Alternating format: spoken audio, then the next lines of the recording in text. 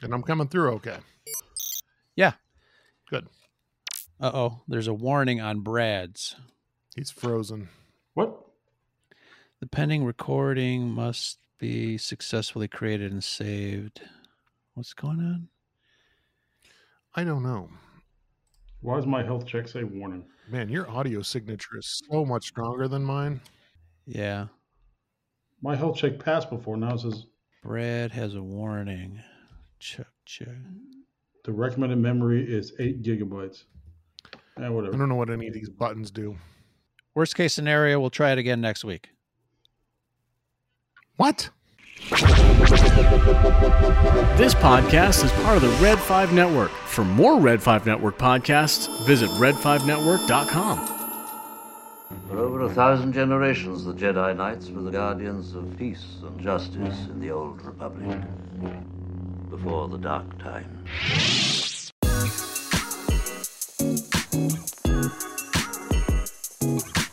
So, Obi-Wan says about the lightsaber when we first saw one in 1977, this is the weapon of a Jedi, not as clumsy or as random as a blaster, an elegant weapon for a more civilized time. I would say it like Obi-Wan, but I think you wouldn't understand my Mexican accent. Obi-Wan. We should have gotten Pat on for that. Absolutely. So we oohed and ahed when Luke ignited it, and the rest is history. Kids have fantasized about lightsabers for decades, and there is something magical about that glow stick, the hum, the sight of a Jedi ready to battle. Tonight, we are joined, Brad and myself are joined by the illustrious guardian of the archives, Rob himself from the Jedi Temple Archives. Rob, welcome to the Scarif Scuttlebutt podcast again, my friend. Well, thank you guys for having me back. I'm looking forward to talking about some lightsaber action this evening. Excellent. And Brad, thank you very much. It's like old times, Brad. Yeah, we're going to get back to it. We've been talking, and we're going to get back to doing more of these good old-fashioned podcasts and doing it with the deep dive perspective that we brought to it early on. And happy to be talking about lightsabers tonight. It seems like a basic topic, but I think there's actually a lot to get into here tonight. Absolutely, and I put it in the on the Twitterverse. I posed a question regarding a certain aspect of lightsaber lore, something that has not been free of controversy. Talking about bleeding of the crystal, and we'll talk about it in a little bit. But we had a lot of people chime in, some for, some against vehemently, and some are on the fence, didn't mind too much. But let's dive right in. 1977, we saw that wonderful image of Luke lighting up his father's lightsaber. And I don't know if you guys remember way back then, we were all small children, and seems like a lifetime ago. But what were your first thoughts on seeing a lightsaber? Rob, since you're our guest, let's go with you. Coolest weapon in the universe, in the galaxy, probably is more appropriate term given Star Wars. But no, certainly something that we had not seen before. I know, Lucas certainly a big fan of the swashbuckling sagas of his childhood, and for him to translate that over into a sword that was certainly far more appropriate to a sci-fi type setting. Just brilliant. And again, I think that they truly are elegant weapons. You look at the lightsaber hilts that they designed back then with those Graflex handles, and the fact that that was the iconic Star Wars lightsaber. I actually just broke down and bought the Obi-Wan Episode 4 saber. I've got that coming here hopefully in time for Scarif Con. Even today they stand up. They look so much different than anything we'd seen at that point. And it just completely changed the idea of combat in a sci-fi type fantasy setting. Absolutely. I think it's something that, audiences had never seen up until that point, and they truly are very elegant. But Brad, what do you say about lightsabers and your earliest memories? Well, for the record, you guys were little kids in 1977 when that movie came out. I was not yet in this world, just so we got that clear. But yeah, I mean, I'll echo what Rob said. I mean, it was mind blowing because it took the sword or the saber has been with us, forever since man could, craft weapons, but this futuristic take on it, just something brand new. And I got to say, the TIE Fighter is probably my favorite sound in Star Wars, but right behind that would be the hum of the lightsaber, and just the work that they did crafting those sounds was amazing. So yeah, I think it's amazing. That is awesome. Yeah, I really love the TIE Fighter sound too. The screaming and howling in space as it flies by. Really, really cool. But yeah, that there's something about that magical hum that that comes from that lightsaber. Let's go back in time a little bit, because obviously the first lightsaber we see was in Star Wars: A New Hope, or Star Wars as it was called back then. Luke Skywalker's lightsaber, Luke Skywalker's father's lightsaber, to be exact. It's a tale that was introduced in that scene when Obi-Wan takes it out of the case there. This is the weapon of a Jedi Knight. Not as clumsy or random as a blaster. An elegant weapon for a more civilized age. I always talk about a bit of trivia there. Do you guys know what that relationship, the case, how that relates to Superman? A little trivia here. I've said it before on past episodes. I do not. Brad? There's I know we've talked about this, and that was what, 2 years ago that you gave this reference. Wasn't there something else in the box or something that was Superman related? So the box prop that Obi-Wan takes the lightsaber out is the same box prop that Gene Hackman as Lex Luthor takes out the kryptonite in Superman and puts it around Superman's neck. So it's the same prop. Really cool little tidbit of trivia from old Hollywood there, and I just think it's pretty cool. Indeed. So getting back to, our first glimpse of a lightsaber, and, it's funny, Rob, you had mentioned the Graflex, and every time I see an old 60s movie where they have paparazzi, snapping away, I always look to see if somebody's holding a lightsaber, which is pretty cool. And for those of you, obviously, that don't know where the lightsaber prop came from, it was all a money-saving tactic to look at real-world items and then kind of take parts apart, take things apart, and then make them into something that might be used in a galaxy far, far away. And the Graflex flash holder is the basic remnant of what ended up being a lightsaber. So that's really cool. And those things are still in use today. For the most part, people still use some of the old Graflex lighting equipment. So it's really cool to kind of see what is out there. Again, the ingenuity of the folks behind the scenes at Lucasfilm. But I'm going to ask Brad, what's your takeaway, Brad, as far as this weapon of a Jedi? Obviously, the Jedi were kind of set up to be kind of priests and almost monk-like figures. We see Obi-Wan Kenobi for the first time. He's kind of a recluse. You don't know who he is. But then all of a sudden he's talking about the Jedi and these weapons that are more elegant than blasters. Have we ever heard of monks with such, kick-ass weapons? What's going on there? Yeah, and I think, before, I'll get back to that, but I think one of our biggest problems now is we are so watered down with lightsabers. Like the prequels were cool because we got to see more of them. We finally got to see the Jedi in action, but we were literally then flooded with lightsabers.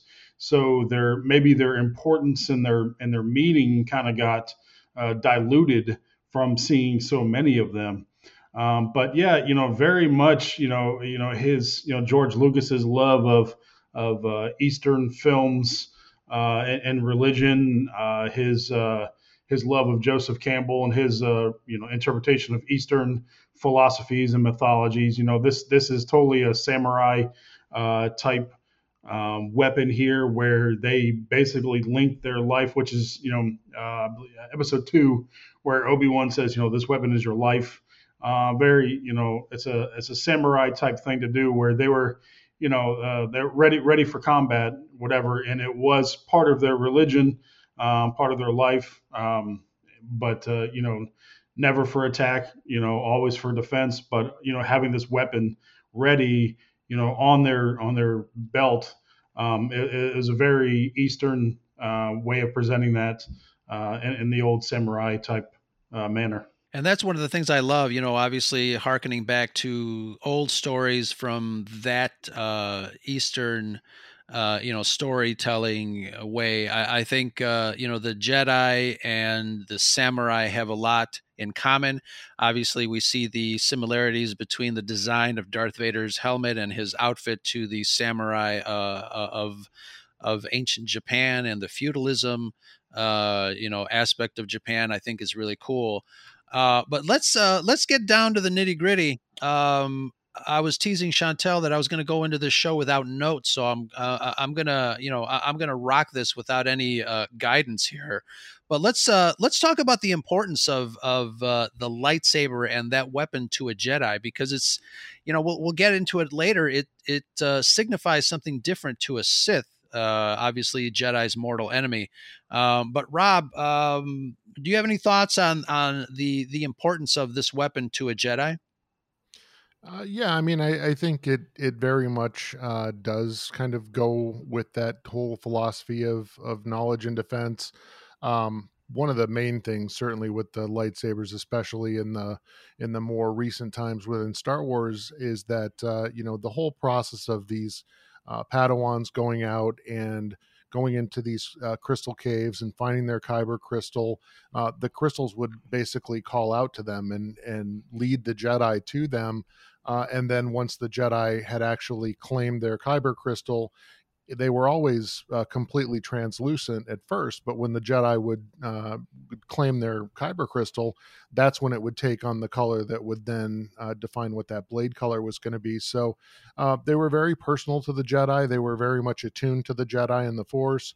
The process of the Jedi then kind of attenuating that crystal even more so as they integrated it with their lightsaber and built that lightsaber was very much it was very much them kind of finding that bond with that kyber crystal in the Force. So it was something that kind of caused them to look inwards and kind of know themselves, and that then translated into that relationship and that attenuation with that kyber crystal. Absolutely, and we'll touch on the aspect of the opposite end, where a Sith uses his or her powers to kind of alter the crystal in some form of the lore that we are known to know about the lightsaber.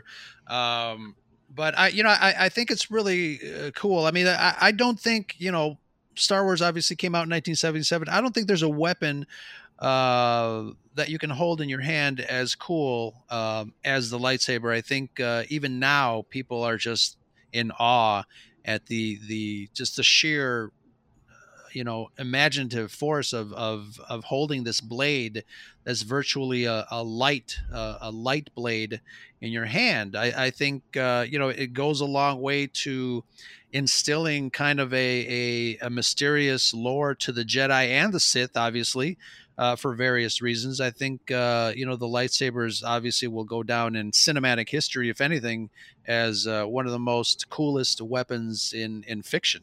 Yeah, to the Jedi, it allowed them to do. Now in the prequels, they became a lot more militant because they made the mistake of aligning themselves with the Republic, with the government. But from the traditional aspect, it allowed them to do what they want, which was more actually literally disarming their foe. You saw that with Obi-Wan in the original cantina scene. If they could cut somebody's arm off instead of killing them, and then stop the fight, they would do that. But it also, it means something to us, but it also meant something to other people in the galaxy. If you go back to episode 1, you've got a kid like Anakin. Obviously, Anakin's special, but you have a little kid on the remote outer world or outer rim planet, and he just catches a glimpse of the lightsaber hilt on Qui-Gon's belt, and he's like, "Oh, you've got a laser sword, and you're a Jedi." So it meant something to the galaxy at large as well. If you saw that, you knew that person was a Jedi, and you weren't going to mess with them. So it was a symbol of their power. It was an outward projection of their power to the galaxy at large. You're a Jedi Knight, aren't you? What makes you think that? I saw your laser sword. Only Jedis carry that kind of weapon. Perhaps I killed a Jedi and took it from him. I don't think so. No one can kill a Jedi.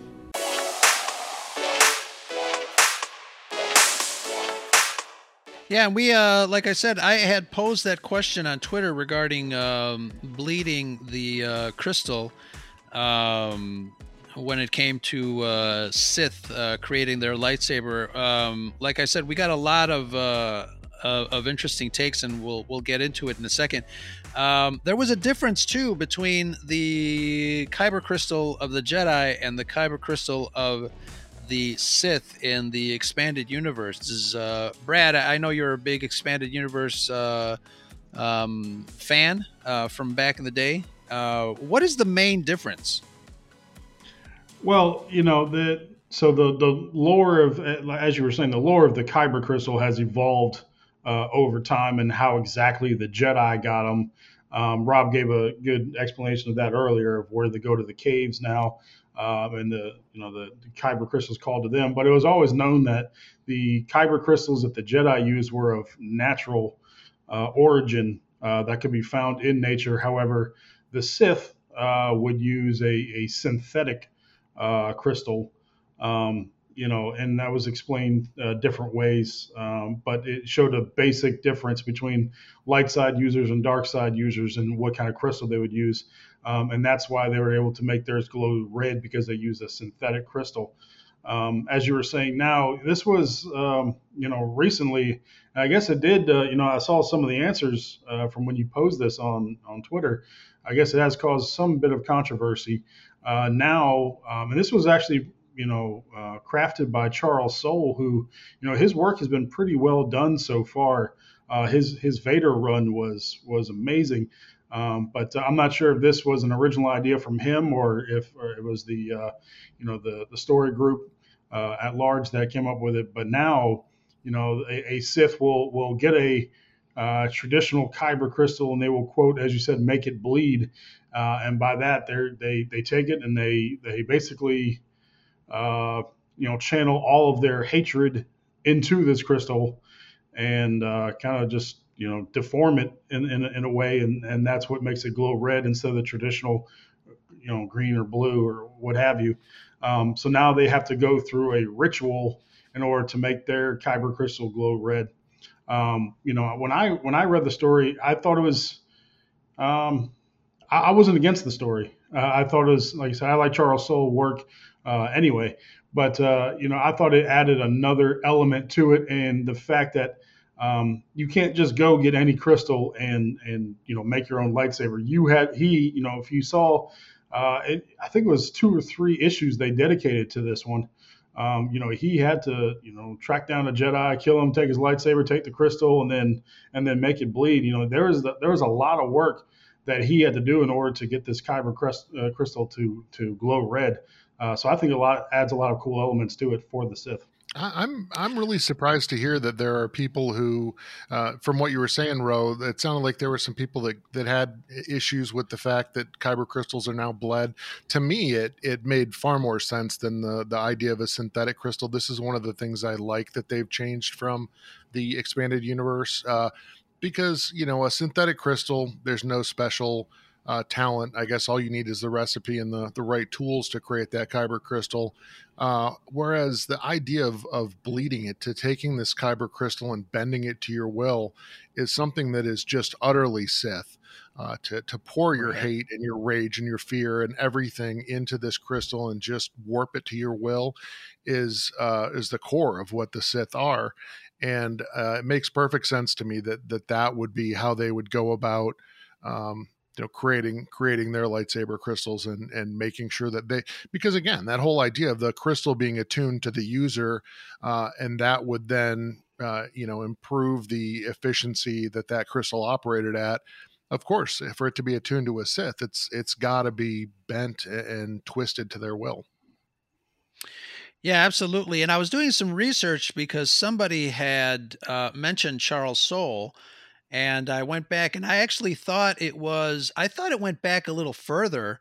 But doing the research, they said that the first mention or indication about a kyber crystal being bled was in the E.K. Johnston Ahsoka novel, which was slightly earlier than the Charles Soule Star Wars run, which I thought was still later than I thought. I thought that the bleeding of the kyber crystal went a little farther than that.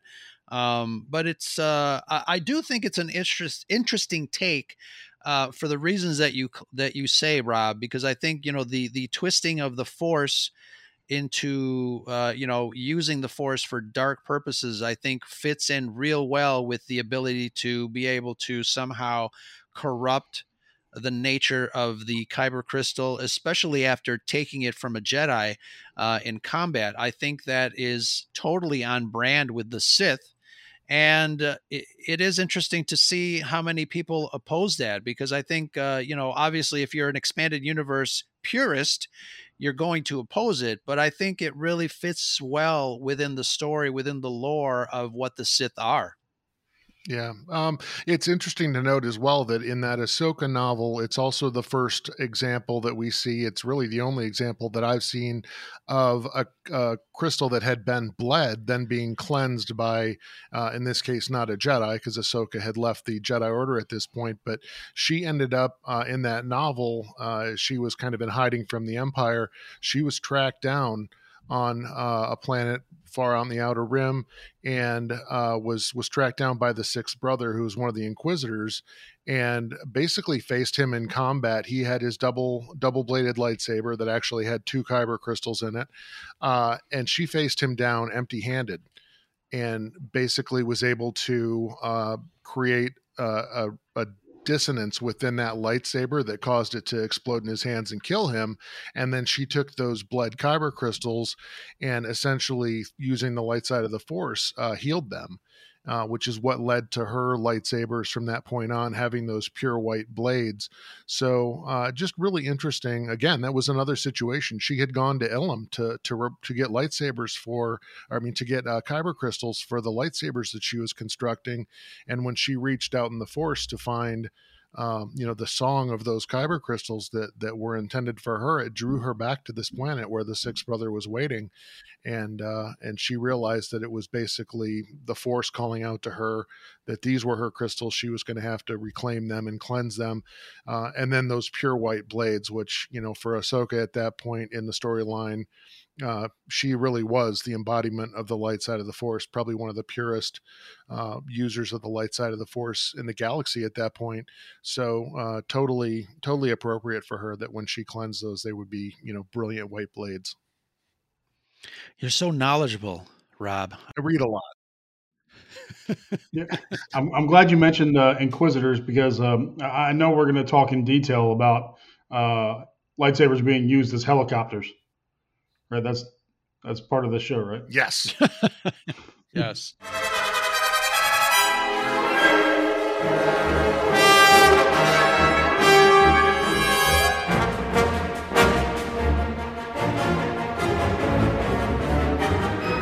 We have an incoming transmission from the Scarif Scuttlebutt hotline, Commander, and we can't withstand a voicemail of this magnitude. Ro and Rob, this is Todd from WSTR Galactic Public Access. You're talking about lightsabers, and what can you say about them? They are the Excalibur of the Star Wars universe, and the civilized weapon for the Jedi, and well, the Sith. I think they're just another kind of thing that really separates Jedi not only visually from everyone else that handles a blaster or any other weapon or armament, but I really do enjoy the visualization of the lightsaber on screen and the sound. It all kind of comes together like everything else in Star Wars. And I think it's significant in the fact of it does take mastery and it does take skill to yield something. And I liked also the idea that they're kind of bringing out with the Darksaber as well. Mando said it feels heavy. This is very similar to what we saw in Rebels with Sabine and just how she was being trained, and all that kind of stuff. I think it's awesome that they're kind of bringing that lore in as well. So have a great show, and that is the Scuttlebutt. Thanks, guys. Bye.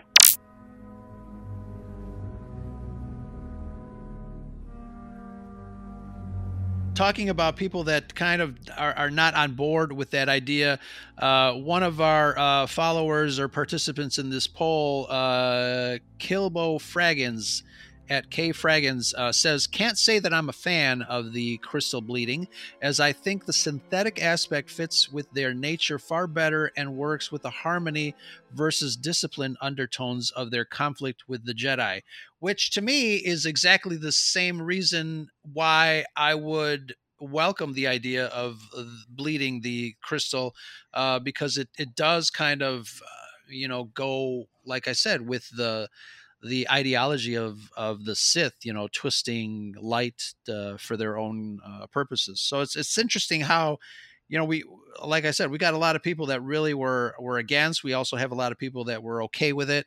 But it's I do think it's a really cool idea, a really cool concept.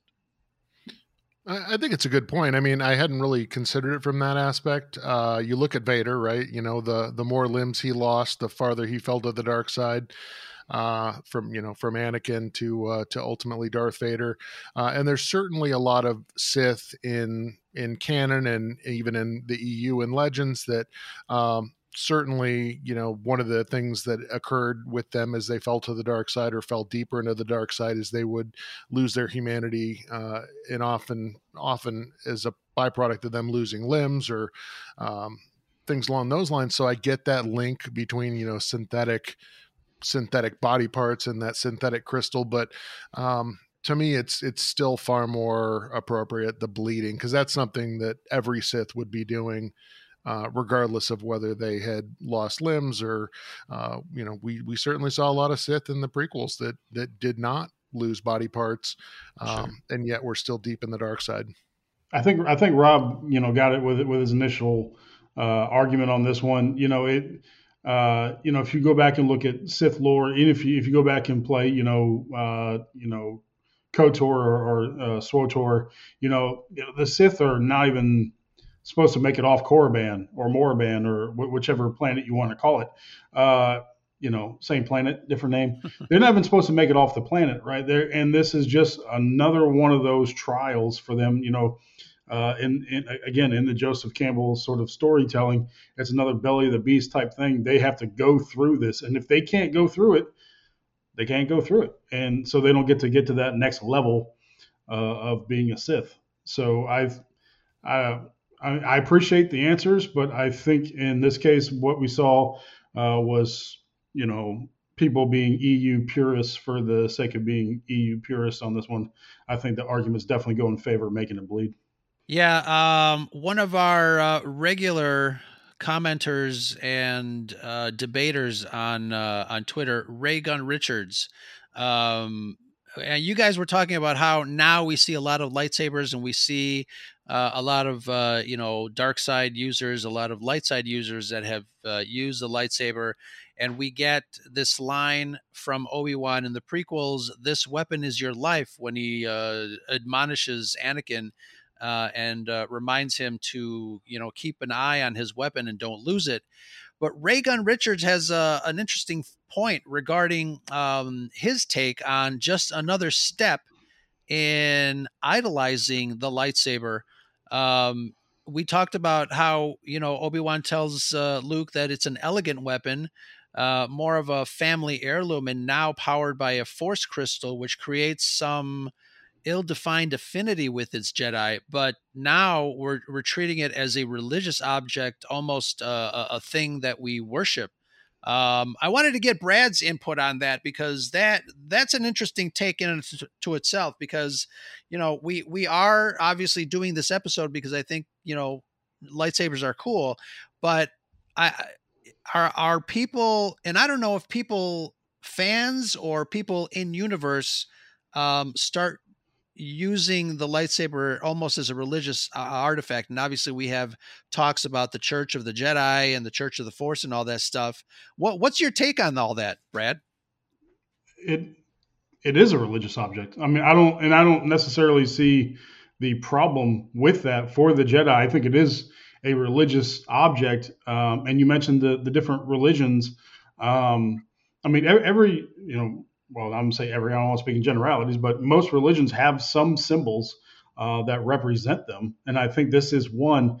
And you mentioned the different religions. And one of those, as we saw in Rogue One, Guardians of the Whills, you know, that was, you know, one of the original names of Star Wars was, you know, the story of Luke Starkiller from his Journal of the Whills, or whatever the hell it was named, right?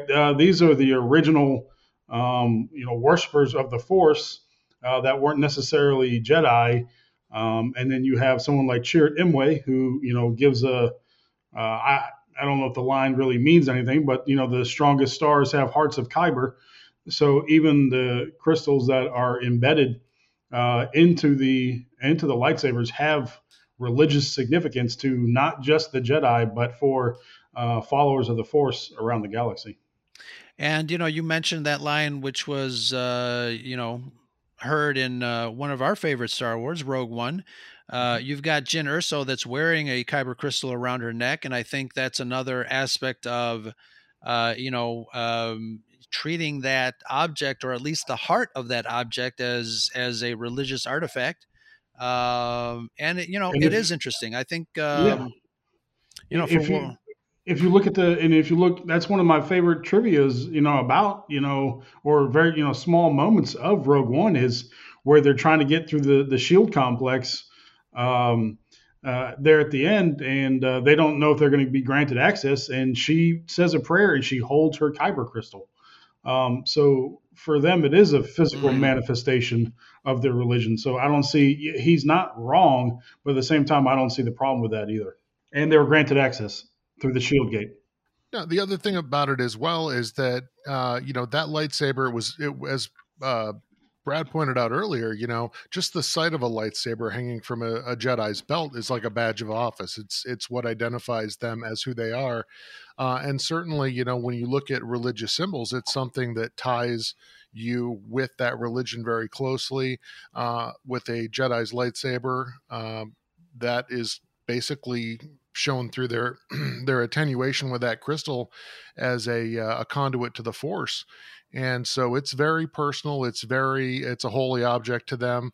And just as with so many religions, right, it can be used for good, it can be used for evil, and the lightsaber also reflects that as well. It can be used to defend, it can be used to kill or wound, and certainly, you know, there were times where we saw both of those from people who were acclaimed members of the Jedi Order. Yeah, I think one of our patrons kind of sums it up pretty well regarding the bleeding of the Sith. Melanie says, in recent canon, it reads to me like a binding ritual. It binds the Sith to the path and to their weapon. The idea of the corrupted kyber fits. It's mocking the Jedi tradition while upholding the tenets of the Sith. I think that's summed up pretty well when it comes to the new idea here. But you know, we definitely had a lot of people that were just totally against it, like you know, the aforementioned Kilbo Fraggins. But we got the Star Killer, which basically says the making the crystal bleed is one of the dumbest additions to the canon. Not surprising, it comes from Charles Soule. I guess he has a problem with Charles Soule. I think it fits. Yeah, I agree. I mean, look, it's the desecration of a holy object that the Jedi, revere. So in that regard, it's a perfect vessel for the Sith as well. And look, I'm not a fan of a lot of what's out there with the High Republic. I think that it's, that series has been used as more of a vessel for them making political statements within kind of wrapped in Star Wars. But certainly the Vader comics were excellent. Let's see here. I'm going through the Twitter questions here too. Most of them, I mean, I think we hit on most of them already. I think if we just talk about, favorite, favorite designs and, reaction to Darth Maul's double bladed and stuff like that, I think it's a good way to take it. All right, time for the big thank yous, podcast family, to those of you that support the Scarif Scuttlebutt podcast. Team Scarif gives you all a heartfelt thank you, wonderful people who have found it in their hearts to support our show. We're super lucky to have you. Folks like Amanda, Jedi Caligula 89, Joey Rosales, What Up Joey, the Salty Crew at the Salty Nerd Podcast, Alex and Matt. Super fan of many of the Red 5 Network pods, Nicholas Schaefer. Follow him at Backyard TARDIS. What's up, Nick? Our Star Wars Celebration friend Chad at Hyperspace and Holocrons. Jay from Florida. Our other Floridians, Frank at the Garrison level. Big thanks. And looking at you, Steve, from Rogue One Radio. Check out that Red 5 pod for movies, music, TV, and more. And certainly not least, our executor level patrons, 97 Bravo and the Conversions Podcast. And Scott and Kim from the Used and Abused Podcast. Big thank you, Red Fivers. Go give them a follow. And our newest Garrison level patron, Melanie Marquita. Big hugs to you, my friend. Huge respect to all our patrons for your support. And if you want to become more involved in the Scarif Scuttlebutt community and feel like becoming a patron, head over to patreon.com/ScarifScuttlebutt. Remember, we can't have the scuttle without the butt. And don't forget, it's always sunny on Scarif with patrons like you.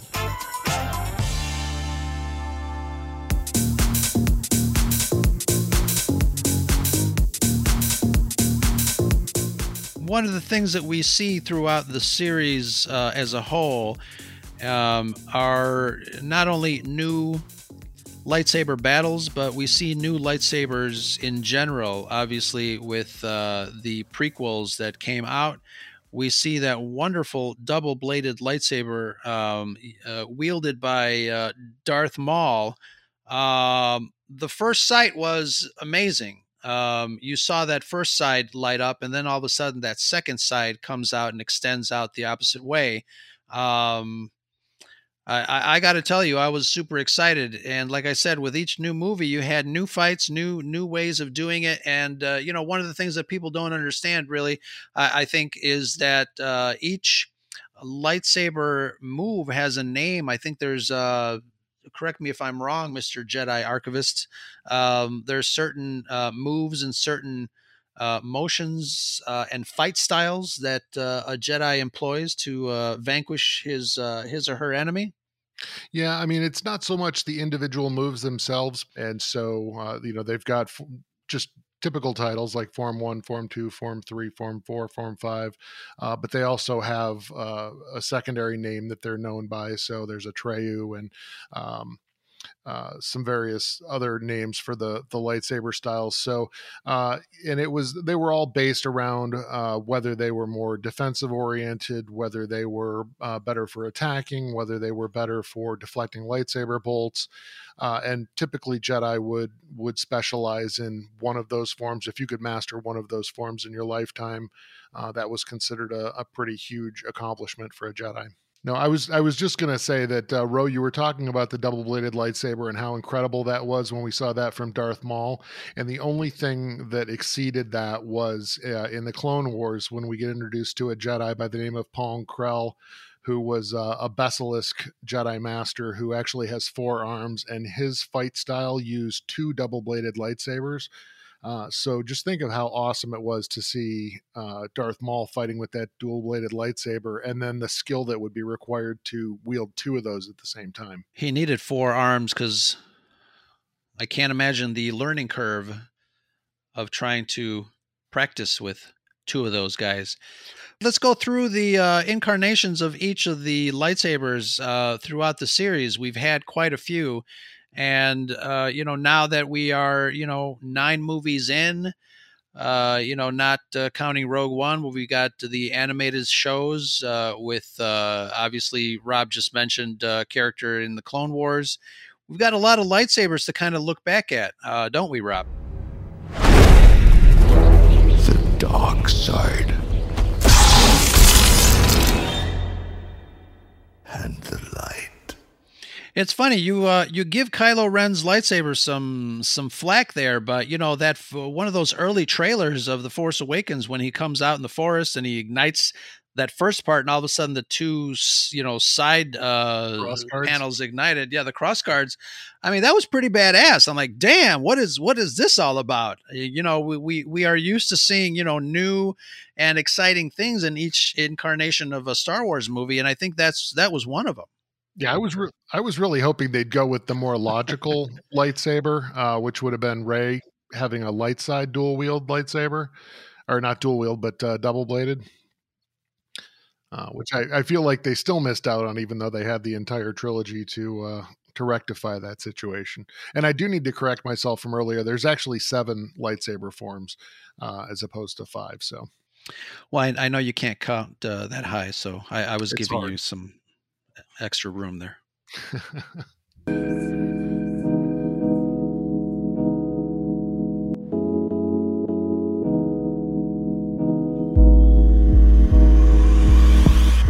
All right, it's time to pay the bills. Hey, I'm excited. We got a new sponsor on the podcast. Alex, why don't you tell the folks what we got?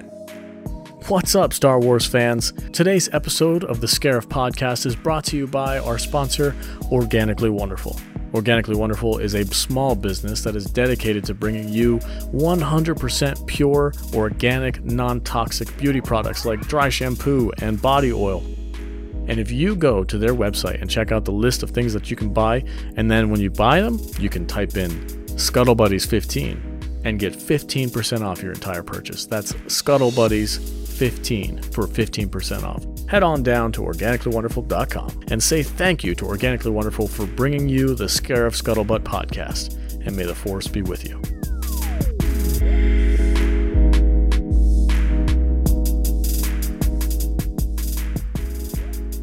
On another show, we should talk about the evolution of force powers through the movies. But I was thinking of when Kylo Ren froze that laser bolt in midair, which was kind of cool in The Force Awakens. But The Force Awakens had Kylo's lightsaber. We didn't really see any new incarnations of that weapon in the sequel trilogy. It was kind of a one and done. Even the battles seemed a little rudimentary, although there are some halfway decent sequences between Kylo and Rey in the sequel trilogy. We all know how we feel about those 3 films here at the Scarif Scuttlebutt podcast, but there are some moments that are memorable, I guess, to us. We're not going to lie. We're not going to sit here and bash the films 100%. But one of the things that I think was missed was maybe some new techniques as far as lightsaber battles goes. I think Episode 1, which came out in 1999, still probably stands out as the best lightsaber on lightsaber action in a Star Wars. I think nothing has come close to beating the excitement, the swiftness and quickness of that battle, and actually what that battle represents. I think we heard Dave Filoni explain as best he could about the Duel of the Fates and what it represents, and I think it's going to be hard pressed to be able to top that. I don't know. I would say the combat between Anakin and Obi-Wan in Revenge of the Sith exceeded it a little bit for me. I mean, certainly it wasn't. After having not seen Star Wars for so long, when Episode 1 came out, that combat between two Jedi and a Sith using a double-bladed lightsaber, and the speed and ferocity of that fight was something that we had never seen in Star Wars before. But some of the sequences in that fight in Revenge of the Sith were absolutely incredible. And to have it occurring between two people who had, been brothers up until that point added an emotional aspect of it that we hadn't seen. But certainly a lot of what we saw in the prequels, a lot of the best of what we saw in the prequels had to do with some of the lightsaber dueling. I do have to say regarding the Duel of the Fates fight, and especially that segment that Brad was talking about, that 8 to 12 seconds where Qui-Gon and Maul were facing off, leading to Qui-Gon's death, where Obi-Wan just had to watch that sequence unfold from the other side of the containment shield. That actually comes back and is referenced again in Star Wars Rebels, when Maul tracks down Obi-Wan in the desert, and Obi-Wan, and this is one of the things I love so much about Obi-Wan. I'm sorry. Yeah, one of the great things about Obi-Wan is he never makes the same mistake twice, and he learns from every situation he is in, and he literally telegraphs that same move to Maul and forces him to make the same move he used to kill Qui-Gon, and Obi-Wan was ready for it and defeated him as a result of that. So when I saw that the first time, I just had chills go through me. Even talking about it now, I get chills. Just thinking about what a wonderful job they do of really putting layers in most of what we see in Star Wars, that it's an excellent story on its base level, but if you are a student of the films and what goes on and have watched them enough to be able to recognize those types of things, there's a whole nother layer waiting to be found. Yeah, it's absolutely incredible, the amount of thought that went behind that battle. You mentioned how Dave Filoni kind of explained his thought process. Should we do a long battle? Should we do a shorter one? And it really does make a lot of sense. It makes, I was kind of on the fence when I first saw it.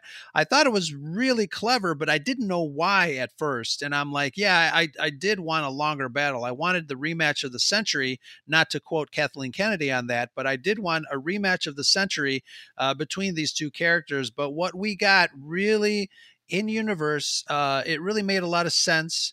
And in retrospect, it was nothing short than genius to be able to do that. And Rob, you made such a great point about Obi-Wan not making the same mistake twice. I think it's something that obviously affected him as a Jedi, growing up and as a young Padawan, to be able to witness the death of his master the way he did, and the fury that went into those first few seconds when the ray shield dropped were, again, just super exciting and super meaningful to that character. And to be able to kind of use that, people don't think that must have been weighing on his mind all these years until he saw Maul again in the desert, which I think is great. I think it's fantastic. Yeah, I mean, I would expect that anytime you see a traumatic event like that unfold before your eyes and there's literally nothing you can do about it, anybody would replay that moment over and over and over in their head. So certainly he had all the impetus he would have needed to think his way through that and to figure out how he could bait Maul into trying that same move. Look what has become of you. A rat in the desert. Look what I have risen above. I have come to kill you, but perhaps it's worse to leave you here, festering in your squalor. If you define yourself by your power to take life, your desire to dominate, to possess, then you have nothing. And what do you have? Yeah, and I will reiterate, I've got a running theory that the absolute worst way to ever try to kill a Force user is to throw them down a well or out a window or any other type of long drop. It fails every time. It failed with Maul. It failed with Palpatine. It failed with Luke. So this whole concept of Mace Windu possibly still being alive out there, If there was anyone who could survive it, it'd be Force user. So before we have any closing thoughts, I wanted to see if all three of us, and hopefully Brad won't hear me 7 seconds after I say this, but I want us to all do our best Darth Maul in the desert imitation chasing Kenobi. Ready? 3, 2, 1. Kenobi! Why come to this place? Not simply to hide. Oh, you have a purpose here. Perhaps you are protecting something? No. Protecting someone.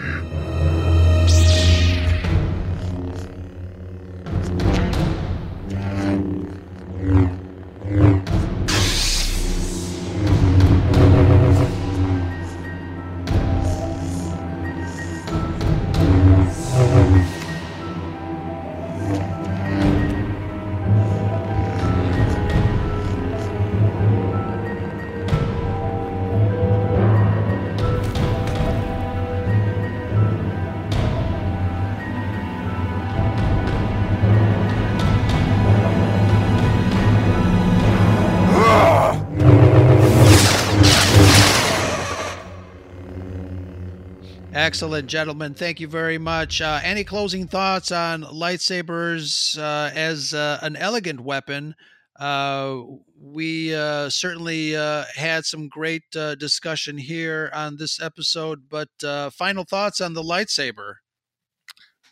For me, the biggest hole in lightsabers is Force user. Why wouldn't you just use your connection to the Force to deactivate the other guy's saber and time it so that your saber passes right through where theirs was and strike a killing blow? But apparently they were always on guard against that. Yeah, why? That's a good tactic there. Coolest weapon in the galaxy. I have a few, and Rob, I'll be checking out your lightsaber at ScarifCon. That sounded really weird. I see your Schwartz is as big as mine. Come on!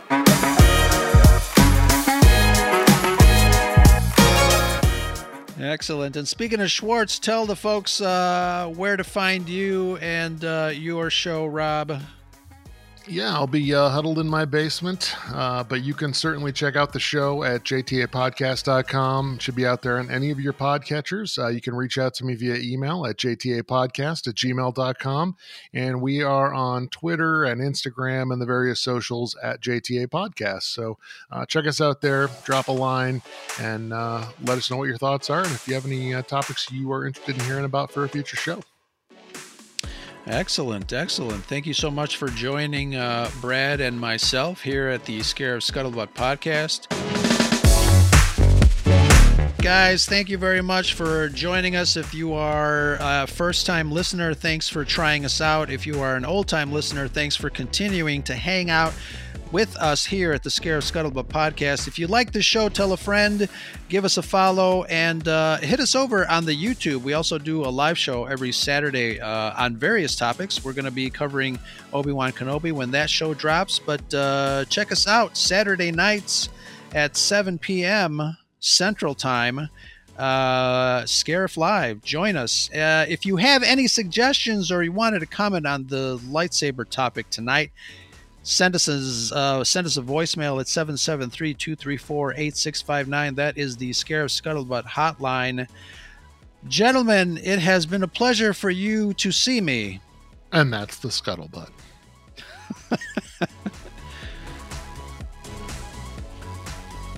Excellent. I knew Brad was on a delay. I was checking. I was too busy staring at your probe droid. That sounded terrible too. Touch it.